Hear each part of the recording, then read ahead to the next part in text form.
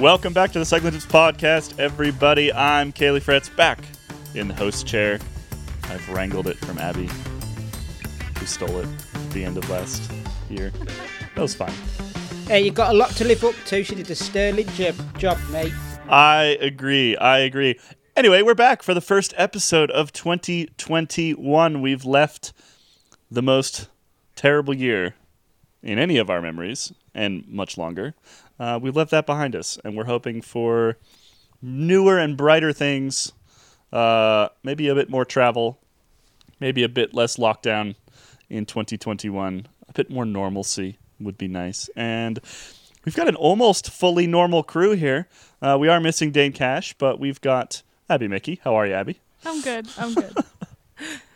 And Jose Bean. How are you, Jose? Good. We are in lockdown, so the year has started wonderfully without lockdowns. We're going great here.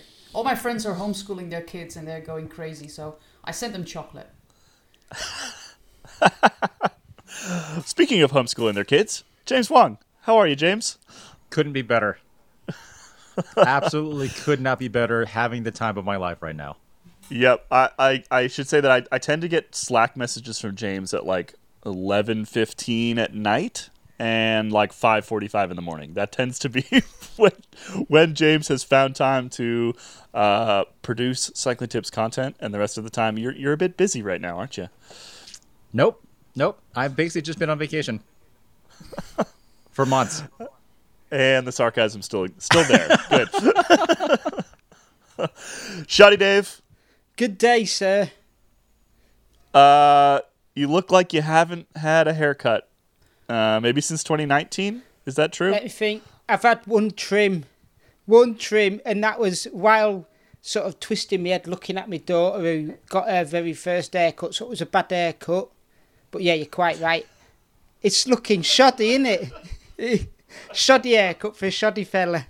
Speaking of long hair, before we finish our introductions, I would just like to give a quick shout out to former Specialized PR person, Chris Reichert, who I saw a picture of him lately on Instagram, and I believe his hair grew like a foot in the last year. I'm pretty sure his hair has not seen a pair of scissors at all, because I basically didn't recognize him. He used to be like super short hair, clean cut and everything, and now he's got like long flowing locks, a ponytail. Like, who is this person? Anyway. He's gone full California. Yes. He's gone full California. Yes. Yeah. Anyway. I like the vibe, though, Chris. I appreciate it. You look great. Anyway, we got a lot to talk about today. Actually, we don't have a lot to talk about. That was a lie. I'm starting off this episode with a lie. We don't have that much to talk about. It's probably going to be a slightly shorter episode, but there's some good stuff in there. We've got a bunch of news we're going to run through. Abby's going to take charge of that with Dane still out for the holidays. Plus, we got a bunch of cyclocross that happened over the holidays. We're going to run through all of those races and the various things that happened on the, 7 races that happened in that week or so. And then we're going to be talking about new bikes for teams in this week's Nerd Alert. So Jumbo-Visma has switched from Bianchi to Cervelo. We've got a whole bunch of weird stuff going on with the Jumbo-Visma cross bikes, for example. We're going to be digging into that later in the show. All right, let's do the news. Abby, where should we start? We've got Alpecin Phoenix news. We've got some Rolf Aldag news. Yeah. We've got some race cancellation news. Not so good. Where do you want to begin? So I think I'll throw a couple of the news bits together. One of the pieces of news that hit over the holiday period was that Rolf Aldag has left Canyon SRAM. He was with the Women's World Tour team for only 1 year and has now left and been picked up by Bahrain Victorious. What? Victorious is the name of the team. We're off this to year. a flying start in this year's podcast. Seriously, that's what they're called. Bahrain Victorious. That's the name of the team this year. I'm not making this up. I know that is the name of the team. It's not Bahrain. Bahrain, yeah, that's Bahrain. That's what I call it. But anyway, Bahrain Victorious. It's not necessarily a country you want to make angry. No, it's Abby, a good I point. think you might want to pronounce that one correctly. The list of Cycling Tips employees that don't have hit outs on them by foreign countries gets smaller every day. Anyway, yeah, it's really interesting because Aldag was only with Canyon SRAM for 1 year and is now moved over to Bahrain Victorious, and that kind of opens up this spot on Canyon SRAM where now they're actively looking for a director, and means that he's back in the men's scene where he's worked with a ton of different teams: T-Mobile, HTC High Road, Omega Pharma Quickstep, Dimension Data. So yeah, that's a little bit of an interesting bit of news. He's definitely like he's a legend of directorship at this point. He's been around the block, I don't know, a dozen times or so. I do want to brief tangent back to Bahrain Victorious because that name is very interesting. What do they do when Bahrain Victorious like comes in second or third? And what does the commentator do? Oh, God. Bahrain Victorious. I would go with not Bahrain, victorious. not so victorious. But you know that kind of, you do that once or maybe you do it twice, but then it kind of gets stale, you know. But I think as a commentator myself, I just stick with Bahrain because I think it's such a ludicrous name. It's just like some teams now have a name that's longer than any intro on whatever race you can do. You know, they have like Banti, Intermarché, Groupe Gobert. It's like wow. It all depends what your class is a victory. Like for them, third place might be a victory. You never know. It's true. You got to put it in perspective here. Jose, I have a question for you as a commentator. Do you like? How do you learn all the new names? Do you like make flashcards for yourself? Do you quiz yourself? Do you just assume you're going to get it wrong for like 2 months at the beginning of the season? How does that work? Yeah, well, there's always some riders that you're never ever going to get. I'm still with Matteo Trentin. He's now on UAE, but I know that like forever I will not be recognizing him. It's some of these riders that you have a blind eye to. Every January of the new season, I tell myself, okay, I'm now going to make a really big Excel sheet with all the transfers and most important wins. And then when the season comes, nothing happened. And I just do it from the top of my head. And sometimes you're wrong. And when I used to work at Eurosport, always the first race of the year was Valencia or Ruta del Sol, one of these Spanish races. Always the first stage, I was wrong. I called it wrong.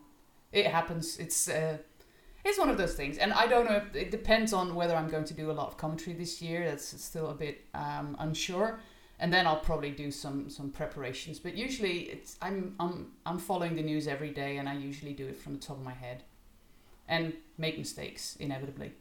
That's the nice thing about the existence of Pro Cycling Stats, which.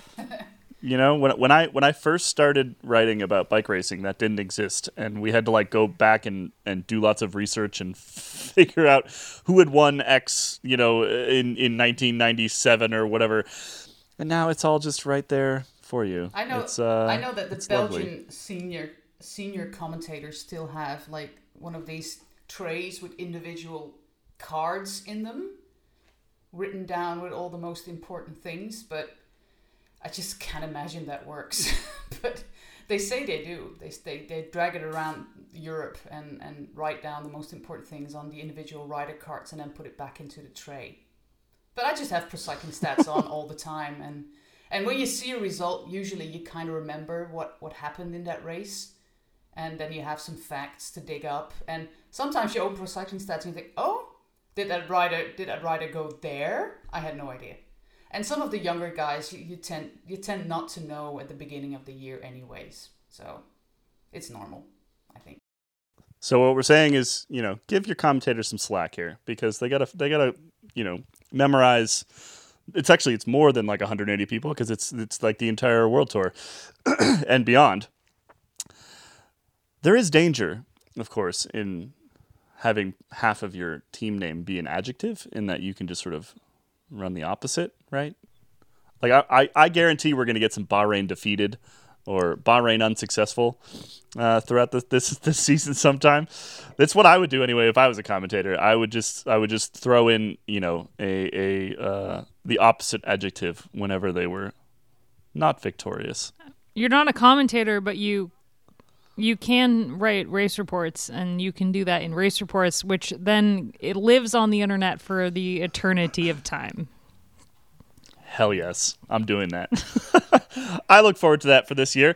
Abby, what's our next news item? Sorry, I took us on a bit of a tangent there. Yeah, so, I mean, just one jump back to the Aldag news. It is a really big bummer, I feel, for Canyon Stram that he's left the team. I mean, he came onto the team in the thick of last year, which was, I don't know, the entire condensed season, and was part of the management team that brought Kashani Odoma second place overall at the Giro Rosa.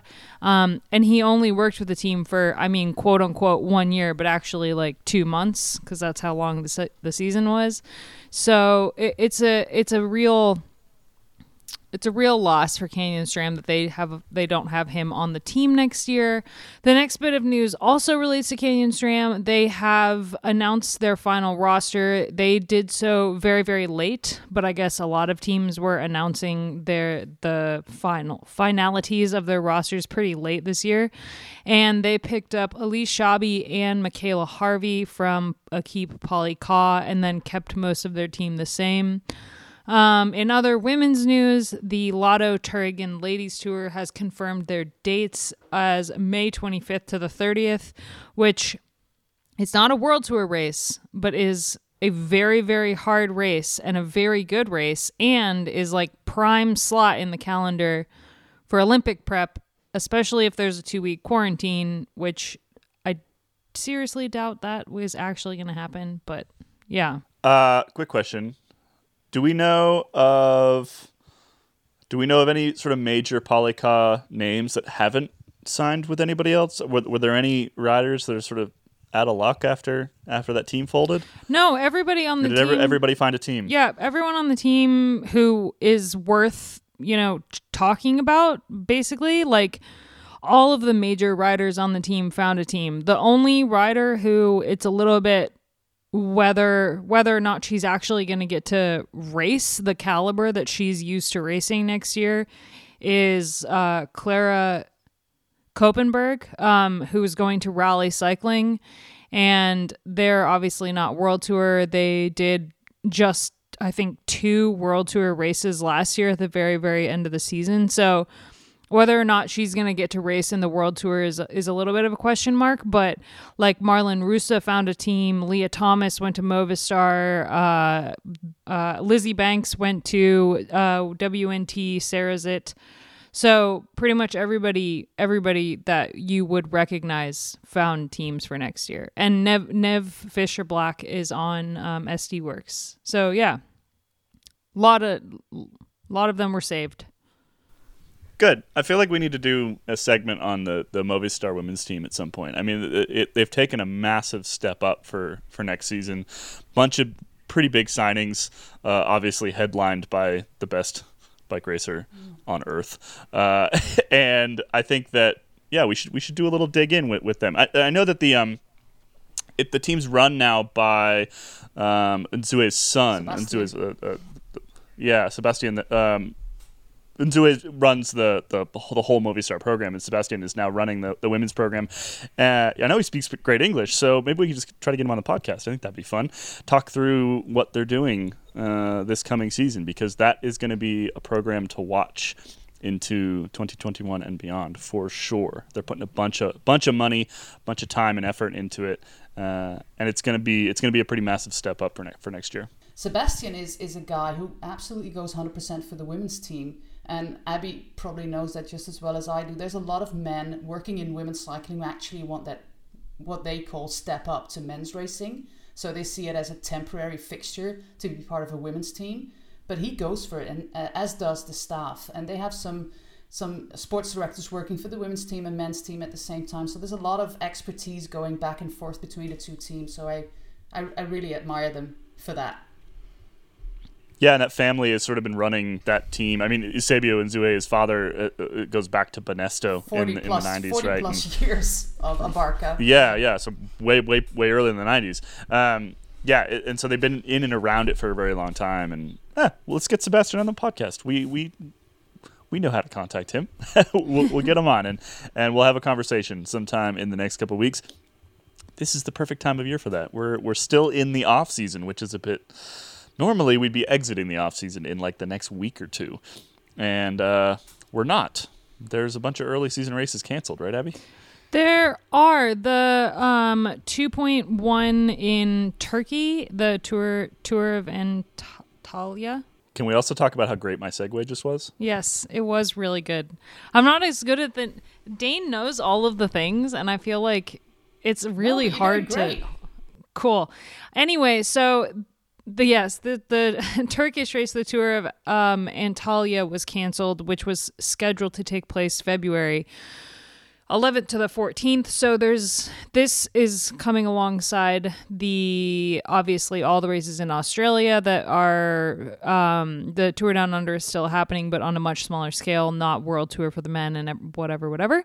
And the Tour Colombia, which was canceled, and there's a little bit of uncertainty now following the Vuelta a San Juan that might be strictly for riders that are already kind of nearby. So no riders able to fly into the country for that. And so it's kind of at the moment, Europe is like a little bit going back down into a lockdown and what have you with the world going on. And there are races that are being canceled already. So that is a thing. That is a thing that's happening. Yeah, so everybody hoping for a totally normal 2021. It's not. It's not going to be. But hopefully more normal, and obviously we have practice now. Us, media, and sort of the rest of cycling have now been through this once. And so fingers crossed, at least some of the big stuff still goes off. And by midsummer, everybody's vaccinated, and we're all good to go again. Yeah. That's probably not going to happen, but I'm gonna hope. That's right, Kaylee. All you have to do is put the vaccine in the chemtrails in the planes, and then we'll all be fine. Right. Yeah. In the aluminum shavings. That's right. In the aluminum shavings. My sister works at the ER, so she's one of the first persons to get vaccinated. So I asked her yesterday, it's like, how excited are you to be followed by Bill Gates through your 5G chip tomorrow? Just let me know how it feels. I'm so curious about that entire thing. There are races that are being canceled or being kind of confined within the borders of the country or countries surrounding, but there are still teams that are getting ready for their very first team camps of the year. The Israel Startup Nation team just announced that they are having their first camp in Girona next week, and Chris Froome will not be attending, which is what the news was, which is fascinating to me. But they are having their team camp, and the interesting thing about how they're breaking it up is they're kind of separating all the riders. They're having all the riders come in minus Froome, and I imagine one other can't make it. And they're separating them into sprinters, classics riders, and stage racers, which is very interesting. Kind of keeping it within pods within the team, which I have been to a team camp, and I find it hard to believe that everyone wouldn't just all like blah together. It's like a bunch of kids when they hit preschool for the first day of the year. But I mean, Trek Segafredo is also planning to go ahead with their team camp next week. So yeah, team camps are happening, whether or not races are up in the air. There's some major issues, especially with staff coming in from the UK, riders coming in from the UK, because they're just not allowed to go into Spain or the Canary Islands, which is Spain, basically. So some teams have a severe, like the English teams, they have problems with getting staff to their team camps because it's not about negative testing or PCR testing or whatever. Spain just will not allow British citizens into the country due to that new coronavirus variation. So that is kind of an issue. Most of the British top riders live in Monaco anyway, so that's not a problem. But some of them are back in the UK and just can't leave the country. And lots of staff, as you said. Interestingly, Froome is in California, which is fascinating to me because Geraint Thomas also did his early season prep in California the last couple years. And Froome was slated to start his season in South America and now will not and continue his build into the season. But yeah, interesting. He's been kind of all over the place, actually. He was like he did a Gran Fondo in Miami, and now he's in California. I'm assuming he's flying private between these different places because that's otherwise it would just be not safe. But even so, he's been kind of all over the world. He's traveled more than almost anybody else I've seen in the last couple months through massive spikes here in the United States. Like, the U.S. is not where I would choose to go in November and December, where we've got, was it like 1 in 5 people in the LA area currently have coronavirus? With oxygen maybe not where. Yeah, maybe not where you want to be. Some interesting decisions there from the Froome camp to send him to some places that maybe I personally wouldn't be going. They're getting the excuses in. They're getting the excuses in early for him not to be performing later on in the year, aren't they? Shots fired. Shots fired already. I jest. In other news, the Alpecin Phoenix team have qualified to do all 3 Grand Tours, meaning that there's only 2 wildcard slots at each Grand Tour for pro-continental teams to be able to participate in those Grand Tours. Yeah, it all depends kind of on the quarantine thing. He says in Belgian media, of course, my sponsors want me to be in the Tour de France, but my heart wants to race the Tokyo mountain bike race. But just like you said, Abby, about the quarantine, we'll have to see it happen. They're now, we're talking August, we have vaccinations and stuff like that. We have quick tests, it's ridiculous to confine bike racers or golfers or basketball players or whatever to a hotel room for 2 weeks in Japan. Doesn't work. I think the main problem the athletes would have at that point is they're 2 weeks away from the biggest competition of 4 years or 5 years now, and asking them to then sit in a hotel room for 2 weeks, especially athletes who aren't cyclists that can ride on a trainer and continue Swimmers. to maintain continue to maintain their fitness. Like, it's just not a feasible thing that they could do. Anyway, we don't have to get into it now. It's so far away that I feel like it's not worth talking about right now. But yeah, Alpecin Phoenix Grand Tours In the Tour de France. I'm into it. But it's really bad news for Spanish teams. Spain has now got 4 pro teams and only 2 slots. So that's pretty bad news. And of course, the newcomer is called Kern Pharma. Great name for a cycling team, Pharma. But then you have Caja Rural, Burgos, and Euskaltel, and one of them has to be left out. Euskaltel was left out last year. The Vuelta started in the Basque Country, so that was pretty hard on them. And also in Italy, Gazprom wants to go to Italy. I heard that Nairo Quintana wants to go to the Giro with Arkea Samsic. And then you've got the Italian pro team, so that's going to be quite a puzzle for Mr. Venyi. Or maybe he will leave out, Mitchelton Scott and Jumbo-Visma after last year, because I don't think he forgot what they did. Yeah, true. And he's kind of vindictive. Kind of. I was happy to see that the Androni Giocattoli jersey hasn't really changed very much. Oh. Jose, you posted that on Twitter earlier today, I think. That was such a funny. The jersey of 1,000 sponsors remains the jersey of 1,000. It's important. Continuity is important, and we wouldn't want a massive rebrand of Androni Giocattoli just out of the blue. I disagree. I think there is tons of room on that jersey for more sponsors. I saw at least 15 spots on that jersey where they could have fit more sponsors on there. I feel like they really took a hit this year with sponsors. There's just a lot of space. Abby, you're pretty handy with the Photoshop. Why don't you just put together a jersey with some extra sponsor? Maybe we just Cycling Tips will sponsor it, and Pink Bike will sponsor it, and we'll just throw our own logos on there and send it over to them and see if they'll go with that one. Why can't we go with go for it? Why can't we go with like semi-permanent tattoos on underarms and calves? There's a whole lot of room there still to be. I don't know why everyone's so negative about it. I absolutely love it, and I think it harks back to like true Italian teams. Plus, if anybody is wondering why there's so many names on the jersey, rumours are that if you want to join the team, you have to bring a sponsor across, which isn't a new thing, and it does happen to other teams. Hey, just look at Deceuninck Quickstep. Cav brought over a sponsor.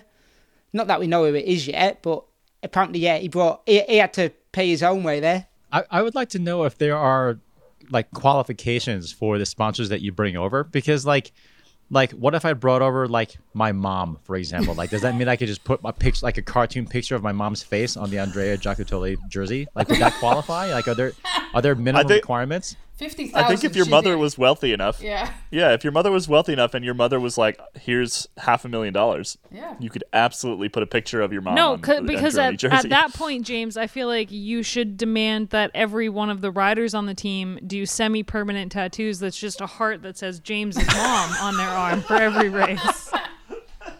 Yes. Talking about sponsors, we had a second division football team, basically from the town where I grew up, who had a sponsor who sells sex toys. And there was a whole big fuzz about that because it was going against decency according to our National Football League. But in the end, they were allowed to stay on. And even if they were not allowed to stay on, they had a ton's worth of publicity after revealing their new jersey with the sex toys manufacturer. Well, there is a team in Belgium, Comes team. I don't know if it's still about, but I'd be surprised if it isn't. That is sponsored by, shall we say, a place of interest for gentlemen. Sauna And then there's an amateur team in France, not far from here, who are sponsored by a lingerie company, and their team kit's quite interesting, to say the least. Fantastic. I remember when I rode for Mafia Racing, the mountain bike team. You had to shotgun a beer if you were on a Pabst Blue Ribbon. We were sponsored by Pabst Blue Ribbon. If you got on the podium of a race, you had to shotgun a Pabst Blue Ribbon. And I was on the podium of a couple races, but I was only 20, so I was like standing up there really awkwardly with like my Pabst Blue Ribbon, like, and people are like, "Is she allowed to hold that?" Like, I'm not drinking it, but it's like My wife was on that team. that team was great. Those kits were very nice. So good. Yeah. I rode for a team, Berkeley Patient Group, out of California. And Berkeley Patient Group was, or is, medical cannabis company. So, yeah, unfortunately, we didn't get deals like that for the podium. That's it for news. That is it for the news. So, hopefully... No more news? Hopefully Dane comes back real soon. Dane's back tomorrow. We're ready. Goodness for that. Next on my list here, Jose, we want to talk cyclocross. Quite a bit to talk about in the Christmas period. Can you walk us through it? Major storylines? Yeah, it was a crazy busy period. It started on the 22nd. That was the last race we talked about in the previous podcast, won by Marianne Vos. Then on the 23rd, it all started, and up until Sunday, we had 7 races in 10 days, including 2 World Cups. Dendermonde was a new course, and it was absolutely the most amazing race of the year with like knee-deep mud. I think everybody has seen the clip of Katie Compton up until her hips in mud, which sadly reflects her season so far. It's been bad luck and flats and bad luck and crashes, and it's really sad. But the Dendermonde course was absolutely amazing. But we had 7 races in 10 days. 5 were won by Mathieu van der Poel, 2 by Wout van Aert. So that was a good score for Van der Poel. But Dendermonde was won by Wout van Aert, and not by a little, over 3 minutes on the competition on Mathieu van der Poel. He had a complete off day there in the mud, and there was a little media thing here that he went out on Twitter, said that this was a course that was not worthy of being a World Cup, and then he had to apologize to the organizers, so that's Belgium. And the second World Cup was in the Dutch town of Hulst, which is basically Belgium. It's like 10 kilometers from the Belgian border. They had a fantastic cross there last year on the remnants of a city wall, but it was in the middle of the city, so they couldn't do it this year. So it was on a polder somewhere alongside the Westerschelde with huge container ships and a lot of wind and really, really cold. And there, Mathieu van der Poel beat Wout van Aert by 1.5 minutes. So that was reverse So Wout van Aert now leads the World Cup with one more race to go. Mathieu van der Poel is second. He can still win that classification. But the most important thing for both of these riders was that they are going to be on the first start row of the World Championships. The first 8 in that classification get on the first start row. So that's really, really important. The women raced 7 races too, and nobody died. So that was a good thing. Alvarado won twice. Lucinda Brandt won twice. Blanca Vash, who's only 19 years old, won 2 races convincingly with over a minute on the competition. And Denise Betsema won that cross race in Hulst, and she did that with over a minute. So that was quite a dominant performance by her as well. Clara Honsinger did a fantastic race in Dendermonde in the mud. And the great thing about Honsinger is that she really gets better as the races get longer. We had 2 World Cup races so far that were really like 52, 53 minutes. But Dendermonde, unfortunately for Clara, was only 45 minutes. If they would have added another lap, she might have won that race because she was approaching Lucinda Brandt really, really fast in that last lap. But eventually the difference was 15 seconds. But another podium place in the World Cup for Clara Honsinger. Brandt has now won 2 of the 3 World Cups and has that overall win in the bag. It's a bit of a cyclocross-less time now. We've got nationals in Belgium this weekend, only for the elites. Dutch nationals, British nationals, all cancelled. We also had some races in France and Switzerland where Christine Majerus won, and that marked the first win for SD Works. So that's interesting as well. And Fabio Aru was racing cross. Who? Yeah, Fabio Aru was. Yeah, Fabio Aru. Yeah, I heard there was a really great piece on Cycling Tips about Fabio Aru finding his passion back on the bike. So that was good for him. I wrote that one yesterday. I thought it was great. I just, I follow him on Instagram, and I saw these photos pop up over the weekend, and I think the first line I used in this story was like a pig in shit, which I don't know if that translates out of Americanism very well, but it basically means he's very happy. He was dancing around like a pig in shit, and it was great to see. He's had a rough 3 years. I go through it in the piece, but he's a guy who won the Vuelta and was 5th at the Tour de France in 2017, and then had iliac artery issues, had surgery, and dropped out of the Tour de France this year. With his team kind of yelling at him for not trying hard enough. Not a great 3 years. So I'd like to see him come back. He's on a new team. He's on that Assas Quebec squad. And I'd just like to see him, find the love again. So if that requires a bit of cyclocross racing over the winter, more power to him. We've got breaking news. We have breaking news on the podcast. Erica Alar has given birth to a baby boy. Aww.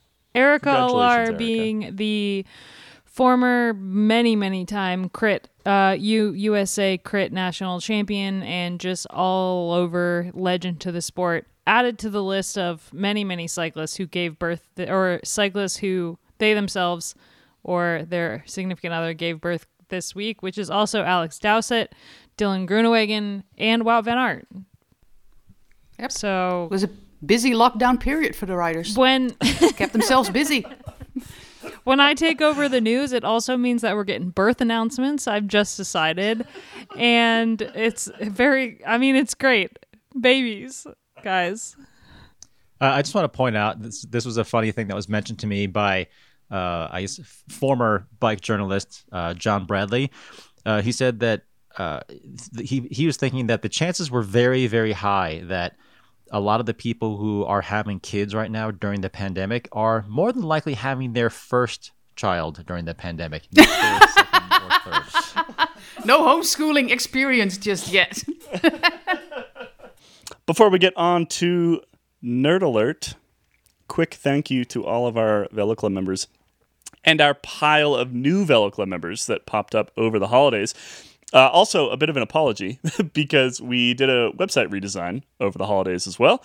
You have probably seen that if you are an avid Cycling Tips reader. It looks amazing, but as with most website redesigns, there are some bugs that we're still working out, and one of those was an issue with people logging in to the Velo Club hub, which is sort of how you get all your Velo Club stuff. So if that was you, we do apologize. If you still can't get in, send us a message. You can email me editor at cyclingtips.com. I will just forward you on to Andy Van Bergen, who will then help you, because I have no idea how to help you, but we will help you. Somebody will help you, and we'll get you into the Velo Club Hub. There was a pretty amazing influx of members over the holidays, and we do thank you for that. Lots of people giving it as a gift as well.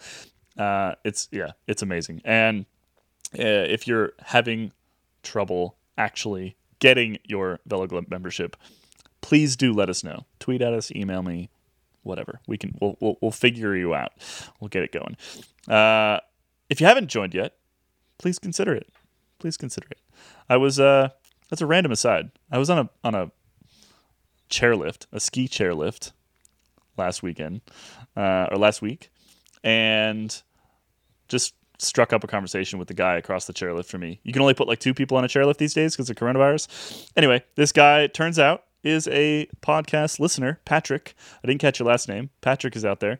Also, we discussed Velo Club and how important it is to Cycling Tips.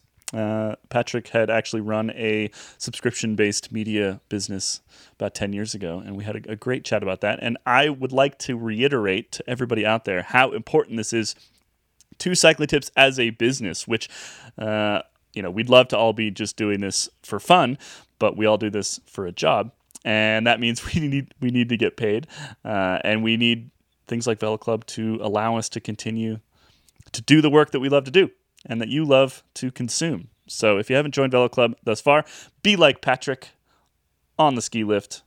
Join Velo Club. Listen to the podcast. Thank you. Now, Nerd Alert. Nerd Alert. Nerd Alert. Nerd Alert. Nerd Alert. Nerd Alert. Nerd Alert. Nerd Alert. Nerd Alert. Well, today's Nerd Alert segment is going to be kind of focusing on a lot of chaos. I mean, because I would say anytime we have, a new calendar year, we're used to a little bit of messiness as far as like team sponsorships and new bikes and equipment and all that sort of thing. And, like every year when we typically go to Tour Down Under, for example, it's early in the calendar year and a lot of the teams are on older bikes and equipment and just things haven't really quite turned over. But one of the more, more visible pieces of evidence of that right now one of the more visible examples of that right now is Jumbo-Visma and their cross riders, because they are riding on, they just switched to they just switched to Cervelo for this season, except that Cervelo doesn't have a cross bike. So what they're actually riding right now are repainted Bianchis. They could just race cross in a Caledonia. It fits a 33. What are they doing? They could. They could also theoretically race on the Aspero, which certainly has enough tire clearance. But neither of those are really cross bikes, and I suppose for an amateur it wouldn't really be that big of a deal. But these folks aren't amateurs. It actually speaks volumes for Bianchi itself, because realistically these riders could go out and spray paint any good cross bike, like their dream cross bike, and ride that. So yeah, it does seem that they enjoy riding the Bianchi, because I remember a few years back, I think it was, I forgot his name. Sven Tuff went from Sven Nys? Yes, Sven Nys went from was it Colnago to another brand, and there was a bit of a hoo-ha with him changing bikes there. Not too happy about doing it. So yeah, I'm quite surprised that they've stuck with Bianchis, because there's plenty of nice cross bikes out there. They could have quite easily gone out and spray painted. The weird thing is, you have to know that in cyclocross you race over the winter time. So when your team changes bikes on the 1st of January, you have your first race in Baal, the traditional opener of the new year. But you have your last race on the 30th of December. But talking about Cervelo, Joris Nieuwenhuis was part of Sunweb, and he raced in a Aspero. Aspero, is it called? For all the time. So he raced a Cervelo in cyclocross. And Marianne Vos went from a Giant to a spray-painted Bianchi. So that was pretty weird as well. So she had to make the switch in bikes, but then go from one bike that was not on her team to another that was not on her team. So, maybe it's a good excuse by the riders to not make that switch on the 1st of January. and wait it's all until a little after bit Worlds. odd. because in Wout van Aert's case, it's a little bit more understandable because he is basically on the same bike that he had been racing, so it's an issue of familiarity. But yeah, Jose, like you said, Marianne Vos, she's on a completely different bike, and now she's on a completely different bike that's not even labeled as the bike that it is. So it's all very odd. Cervelo apparently does have, they supposedly do have a proper cross bike in development, but it's just not done yet. Can I do one little tangent here? Because I'm pretty shocked. Sunweb just announced that they're parting ways with Mark Hirschi. What? That's even better Yeah. breaking news than my news about Erica. Hey, I don't know Sorry. about that. But I'm shocked. It says Team DSM has reached a settlement agreement with their rider Mark Hirschi to terminate their present employment before the original end date of December 2021. It has been agreed that the agreement will be terminated with immediate effect and that no further comments will be made. Ooh, something happened there. I want to know. I want to know more. You weren't Some sharing the shit has to be a chocolate. fan. Yeah. Sorry, I'm just shocked. Well, I'm shocked. We don't have the context around this yet, but there's basically two options here, right? Like, one is he has already signed with another team and wants a bunch more money, which if he was in the middle of a contract cycle and didn't have a bunch of bonuses built into his contract, for example, then Sunweb probably wasn't paying him anywhere near what he would be worth on the open market at this point in time. So that's a possibility.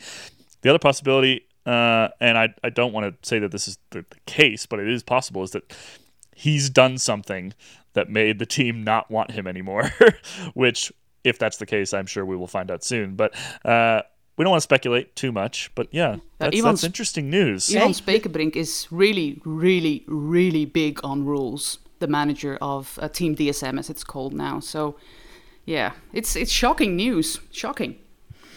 Well, I don't know how savvy he is on social media, but I would just like to point out that on his profiles for Instagram and Twitter, they both still say that he is a professional cyclist for Sunweb. So my guess is that this was not his doing. All right. We'll bring you additional information on this when we get it. There is a third option. He could be doing a Marcel Kittel. He might just not enjoy racing his bike anymore. He might be struggling with the fame, everything that goes with bike racing at a level that is achieved. Very true. Could just be I would say that's pin. probably the least likely for somebody who just broke through in the way that he did, but possible. Definitely possible. You would have said that about Kittel. Also very true. Top of the sport. I guess, but the Kittel announcement sort of, I would say that came with a little bit more. It was explanation. It was a little bit more delicate than this. Like, this seems very, very abrupt and not really of the tone that you would expect for someone who is having some challenging issues right now. Oh, I don't disagree with that. Oh, yeah. Yeah. Well, we'll keep an eye on this and let you know. I've got one more note here on our Nerd Alert, which is discussing people no longer shipping things to the UK. Yes. So the other bit of chaos is not team related. It's more product related because as pretty much probably I would hope everyone who is listening to this podcast is aware, Brexit has really happened. So, granted, the UK officially left the EU last year, but, there was an agreement to operate under existing rules for another year. And that year has now come and gone. That deadline is now passed. And it's a mess if you're in the UK and trying to get bike parts because, for example, Canyon announced a couple of weeks ago that they were temporarily pausing shipments to the UK. Basically, they're supposedly resuming, I think January 11th is what they said, as they sort of figure out what the implications of all this are in terms of, taxes and regulations and that sort of thing. But even before that, actually, right around the same time anyway, Rose Bikes, their German bicycle company, they canceled all of their UK orders and they stopped shipping anything to the UK completely. Rose was another popular direct-to-consumer brand. And this is a bit of an issue because they are also not willing to even ship spares to the UK. They basically just pulled out of the UK market completely. So anyone who even has a Rose bike in the UK, say if you need like a spare derailleur hanger or just some other small part for that's specific to a Rose, you are now out of luck. you basically need to find someone to ship something direct for you from the EU. And then there is another component retailer it's a Dutch retailer. It's called Dutch Bike Bits, and they have announced that with the advent of Brexit, with these new changing rules that have just went into effect, they have also pulled out of the UK market completely. So things are getting a little bit ugly, and if you are a UK cyclist and you're being affected by this, sorry, this is not looking good. I mean, just sort of objectively from the outside, with no skin in the game, Brexit seems incredibly stupid to me. Careful. What did I just say about politics on the podcast? I mean, yeah, but like this isn't even politics because I'm not British. Like I have no political affiliation whatsoever within the UK. I'm just looking at it from the outside, from an economic perspective, and it just seems dumb as shit. What are they doing? I don't understand. Ideology. I don't get it. Ideology. Yeah. Shoddy, you're a big Brexit fan. Explain it to me. Whoa. If anybody's wondering what way I voted, let's just say I live in France, and I would love everybody in the UK to have had the chances I've had to be able to come to Europe and travel, race without any sort of worry for long periods of time. Like, I do feel for that. For instance, Joe Laverick, who writes for the website, he's just joined Axel Merckx's team for this year and basing himself, hopefully, out of Girona whenever he's allowed over there. And you think, how's he going to get about? Because it's you're allowed a 3-month visa to stay in Europe now if you're British. Where when I came over to Europe many years ago, I didn't have to worry about that. I didn't have to worry about that at all. I could come over freely, move around Europe, no problem for any length of time. So yeah, for the people who want to not just come to Europe and try their hand at bike racing and stay here for long periods of time, race in the summer, train in the winter, or yeah, just people who want to come and study over here, I really do feel for them. That's just the tip of the iceberg. But back to the problems that Brexit seems to be throwing up within the industry in the UK.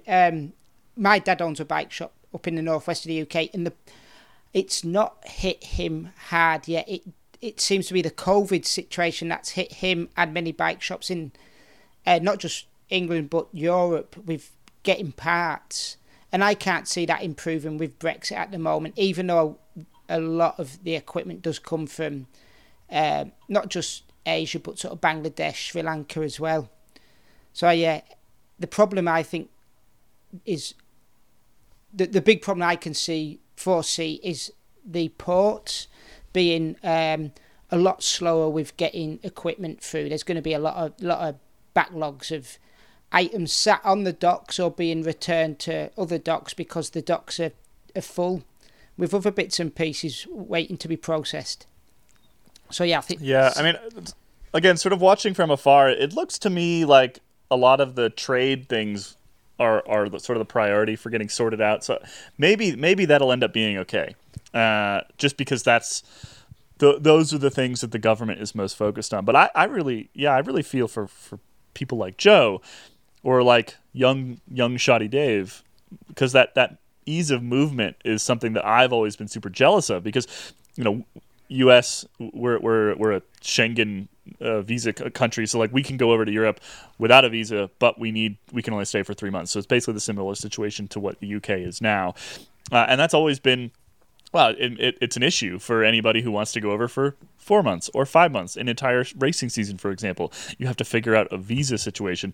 You've done the European visa thing. It's a huge pain in the butt, and it's just it's another sort of barrier for people to go and chase that dream, right? And we've spent a lot of time talking on this podcast over the last year about sort of improving the diversity of cycling and inclusivity and you know, removing those barriers to people chasing the dreams. Because right now, if you're an American, that dream is really expensive, and it's not made any cheaper by the fact that you need to figure out the visa process and figure out the visa system and pay for visas and all these other things.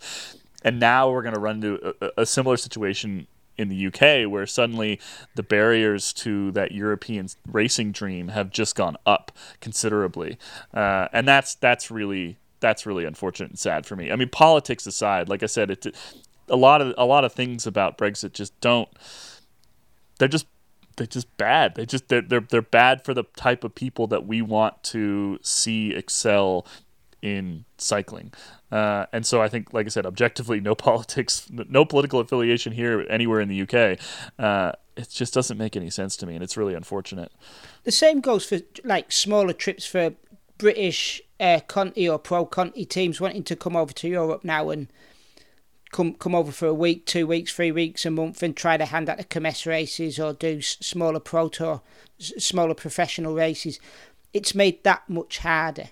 There's the paperwork involved now, where before you could have guys popping down to Dover, jumping on the ferry, heading to Belgium for a couple of races and going back the same weekend practically. So yeah, I can see British teams not racing outside of Britain as much as they used to, and you do wonder if that's going to have a knock-on effect with sponsorship. Well, and I wonder how this is going to affect sort of, the big British cycling boom that we've seen over the last few years. I mean, British cycling has absolutely exploded in the last few years. And again, especially at least on the racing front, where a lot of the races are in Europe, you have to wonder if this will put a damper on all that now. Yeah. I mean, it's definitely, it affects the ability for. I think that it won't affect the British wanting to race in Europe as much as it does the Americans, the Australians, the Kiwis, the Canadians, who they can't fly back home for a week if they want to, because the flight is too long, the time change is too difficult to deal with if you're also trying to train at the same time. It takes up way too much time to fly back home, especially for the Australians. They have to make a home base in Europe if they want to race here. They don't have the option of going home for a month mid-season, because that would mean that would just mean a lot more hassle than they're able to give as riders. And I think for the Brits, they can at least still, it's at least still a 2-hour flight for them, or 3-hour flight, depending where they are, Like, at least it's not overseas, but it is. I mean, I have a couple friends that are British that race on World Tour teams and are now like, okay, I have to get a visa. I have to figure out all of this stuff that I didn't have to do before. And one of them's been living in Girona since 2015. And all of a sudden she's like, I can't live here anymore. So, I mean, it is, yeah, it's weird. It's bad. I believe the position of the Cycling Tips podcast is that Brexit is bad. And if you have a problem with that, email. Do not give my address.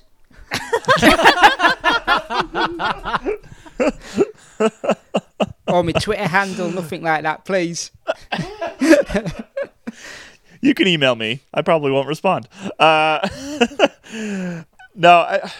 Again, we're viewing this, for most of us, from the outside, with the exception of Shoddy, who's living it. And Ronan, our new tech writer, who's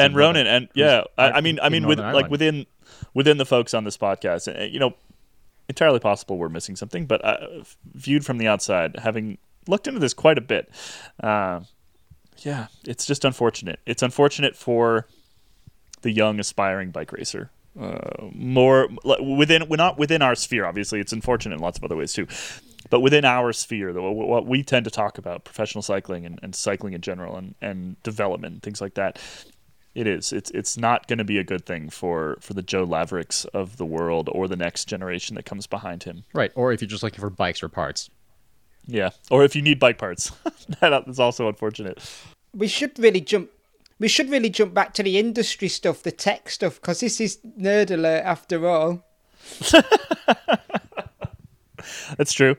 Well, as James said, there's a bunch of bike companies that are not shipping to the UK, at least in the short term. I imagine that a lot of those issues will hopefully get sorted, although some of them are, it's just sort of we're just ending this entirely, right?